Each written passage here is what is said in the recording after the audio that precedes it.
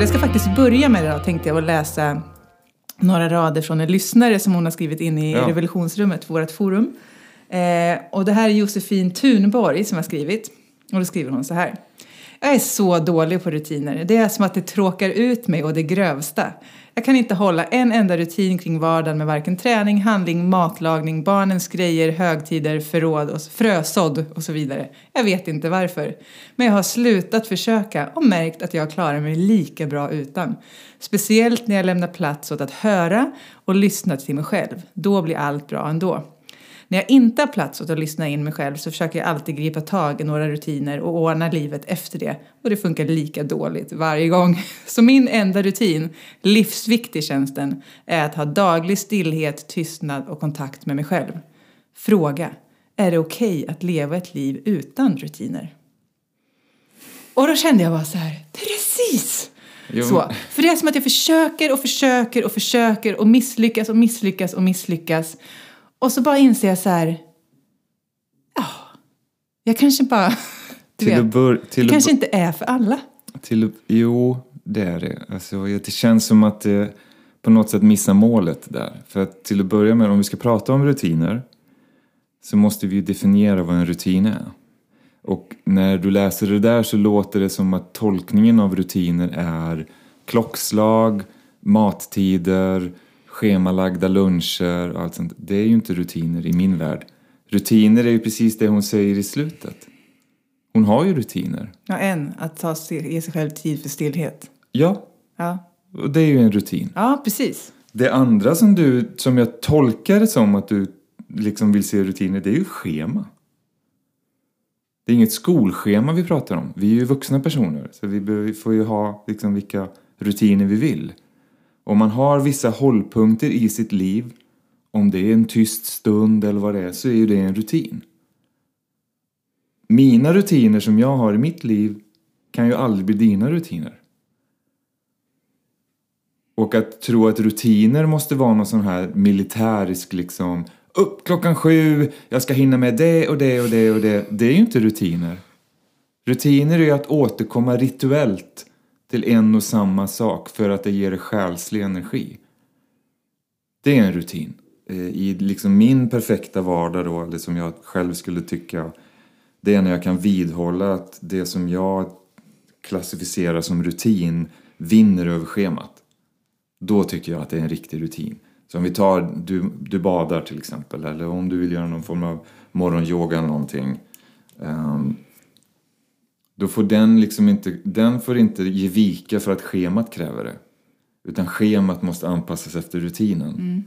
Så att, men då får man ju sätta en rutin som funkar då. Rent när man har tittat på välmående, när man tittar på hälsa och forskning och allt när vi har forskat på människor och mediciner. Så är det ju så att man har liksom traditionellt och fortfarande till allra största del gjort typ all forskning på män. Ja, vilket är helt sjukt i huvudet. Därför att kvinnokroppen, det här var nog, jag tror att det här var du som sa till mig. Kvinnokroppen anses vara liksom en hormonell avvikelse. För att våra hormoner skiftar så mycket över månaden. Så man kan inte forska på oss för att vi svarar olika på medicin och allt vad det är. Beroende på vart vi är i våra menscykel. Och jag känner att jag bara blir helt galen när jag tänker på det här. För då kanske man måste forska igenom hela den här menscykeln istället. Idioter. Jag är galen. Hur som helst, det tar mig till. Jag pratade med Stina Jönsson för ett tag sedan. Som är personlig tränare, men hon är inriktad på att hjälpa atleter och vanliga människor med att periodisera sin träning utefter menscykeln. Ja, just det. Vi lyssnar lite på vad Stina säger så kan vi komma tillbaka och prata om det här, för det här tycker jag är intressant. Vi vet att om det är så här är det ju. Jag kan få berätta lite om hormoner kring cykeln. Och då är det så att från första mensdag, när du går in i menstruation, den fasen, från första mensdag, då har du ganska låga anabola hormoner aktiva i kroppen. Alltså uppbyggande hormoner. Och vad det gäller könshormoner så pratar vi om östrogen. Som är ett aktivt könshormon som är uppbyggande. Och från första mensdag, när du kommer in i menstruation, då är östrogenet lågt. Och från första mensdag så kommer det öka. Okej. Och då så kommer det hela vägen fram till ägglossning så ökar östrogenet. Och då vet vi att då har vi ett anabolt hormon, ett uppbyggande hormon. Och då betyder det också att du kommer att få större effekt av styrketräning. Alltså tung styrketräning. Under tiden du har mens? Under tiden du har mens och fram till ägglossning. Och det finns studier som visar på att om du tränar tung styrketräning då i förhållande till om du tränar tung styrketräning efter ägglossning som precis innan mens, så får du bättre resultat utav att träna styrketräning innan ägglossning. Jaha. Även om du lägger ner lika mycket tid. Coolt, ja. För det är också en sak som vi måste ha i åtanke. Förutom att vi vill leva med vår kropp och vi vill hänga mer naturligt och sådär, så är det inte så att vi har hur mycket tid som helst. Nej. Utan vi vill ju slänga in liksom träningen för att panga på bäst. Ja, precis. Man vill använda tiden klokt. Liksom. Ja, såklart. Så. Och sen så är det ju så att det finns ju vissa som har innan ägglossning som får lite PMS-symptom. Är det innan ägglossning? Det kan vara då också. Både innan ägglossning och innan första mens, alltså innan man får mens. Mm-hmm. Och det kan vara, alltså många känner ju av ägglossning att man kan få lite som mensvärkskänningar och känna sig lite stökig. Och man har sett i studier att korsbandsskador och lite hoppskador och sånt där ökar. För det är också någonting som är lite intressant i det här. Det är det att kring de som har PMS och de som kanske inte vet om att de lider av det, men att man ändå har symptom nu när man har börjat anteckna de här. Kan ha lite sämre motorisk kontroll när man har de här dagarna. Och det betyder att balansen kan bli sämre. Du har lite sämre reaktionsförmåga. Och det verkar vara så att skaderisken ökar. Såklart, alltså egentligen. Och jag tänker att det är ganska många som går i god för att man känner sig lite klumpig och fan vad långa armar jag fick helt plötsligt. Det här är konstigt. Och den känslan. Man kan få lite tyngdkänsla. Jag vet att det finns många som beskriver att runt PMS. Och PMS, om vi pratar om periodet runt ägglossning och sen så strax innan mens. Och sen så kan det vara så att det behöver gå igång och mensen håller på i 2 dagar kanske. Eller någonting sådant innan PMSen rinner av en. Så första mensdagarna kan man fortsätta känna sig lite påverkad liksom, utav PMS. Men du har ju pratat med henne nu, så anpassar du din träning då? Har du liksom lärt dig att anpassa? Jag kan säga så här, jag lärde mig jättemycket av att prata med henne. Vi spelade in flera avsnitt och liksom verkligen fördjupade oss i det här.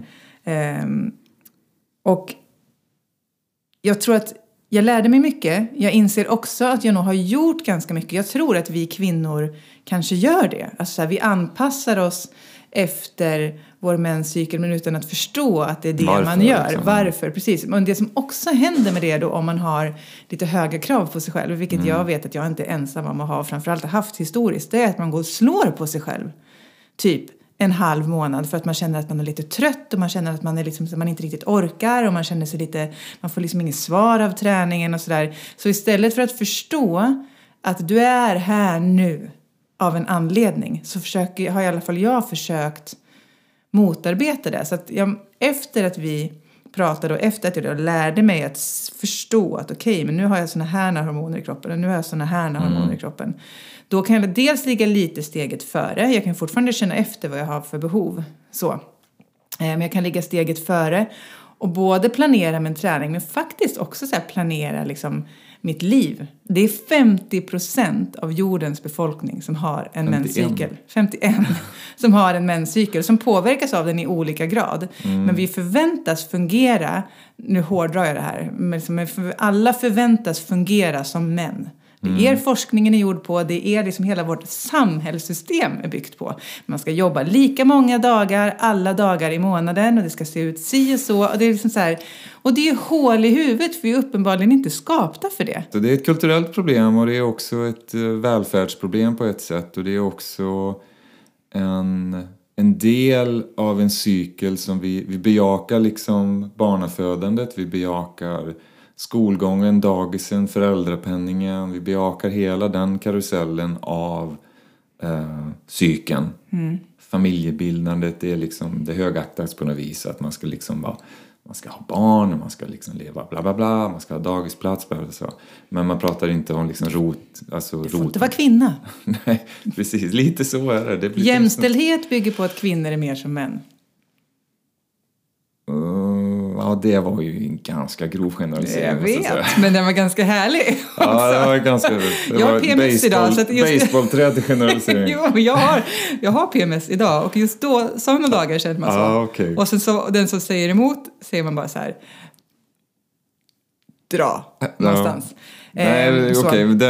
Det var lite grovt kanske. Ja, men om man ska komma ta tillbaka det till liksom så här, träningen och så har jag insett att både egentligen alla, alltså det som påverkar mig under PMS, det är att jag tar inte motgångar jättebra. Det får liksom inte vara för jobbigt, för då exploderar det åt något håll. Liksom, och så. Jag behöver lite mer lugn och ro. Jag behöver få lyssna på det som känns lite mer. Och vi spelade in ett filmklipp om det idag. För det tycker jag är att anpassa min träning efter det. Att jag fortsätter röra mig, för det vet jag. Jag vet om hur bra jag mår efter det. Oavsett var jag är i menscykeln. Men att jag följer liksom inget schema, utan jag verkligen tillåter mig själv att känna efter. Att om det behövs lite så här skit under naglarna och jävlar anamma, då gör jag det. Om det behövs liksom bara jättemjuk träning till en fin playlist, då gör jag det. Och om jag behöver gå ut och ta en lång promenad, så gör jag det. Så att man får bli lite mer bara inkännande. Det tänker jag är bra. Ja, men jag tror att det är nyckeln till mycket, just det här, liksom vår tids uppvaknande till att återerövra kroppen som man eller kvinna. Handlar ju om att vara inkännande. Att inte liksom sätta på de här skygglapparna, utan att känna efter. Och också våga stå för det.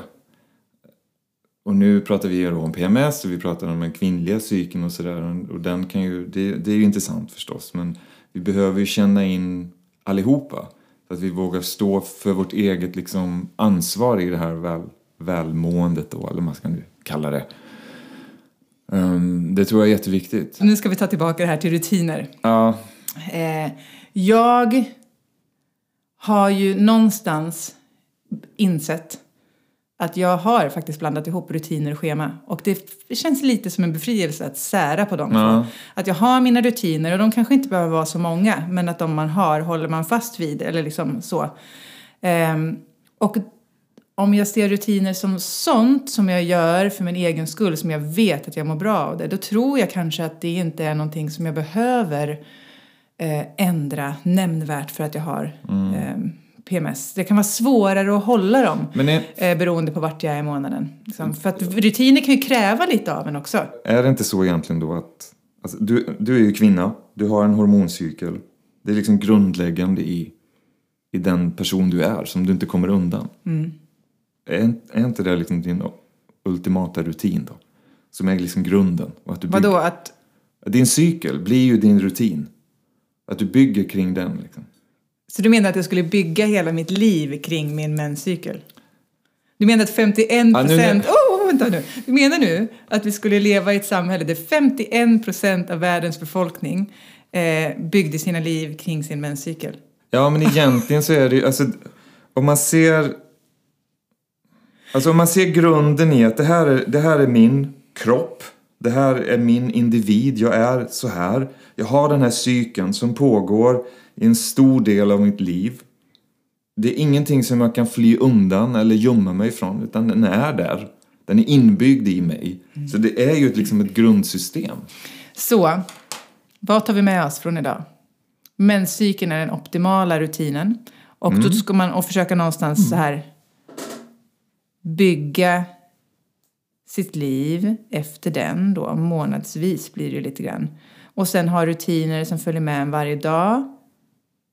Dagliga rutiner är skönt. För det blir någonting att luta sig mot. Om man har dagliga rutiner så kan man vara lite fri inom dem. Alltså så, oavsett hur schemat ser ut. Exakt. Det tror jag är avgörande. Alltså vi måste lära oss att skilja på rutinen och schemat. Liksom. Ja. Och rutinen måste få samma värde i schemat. För så fort liksom schemat ska vinna över rutinen, då dör du lite i själen. En rutin är att värdesätta sig själv egentligen. Ja, det kan man säga. Och dina rutiner. Hitta dina rutiner. De som är värdefulla för dig.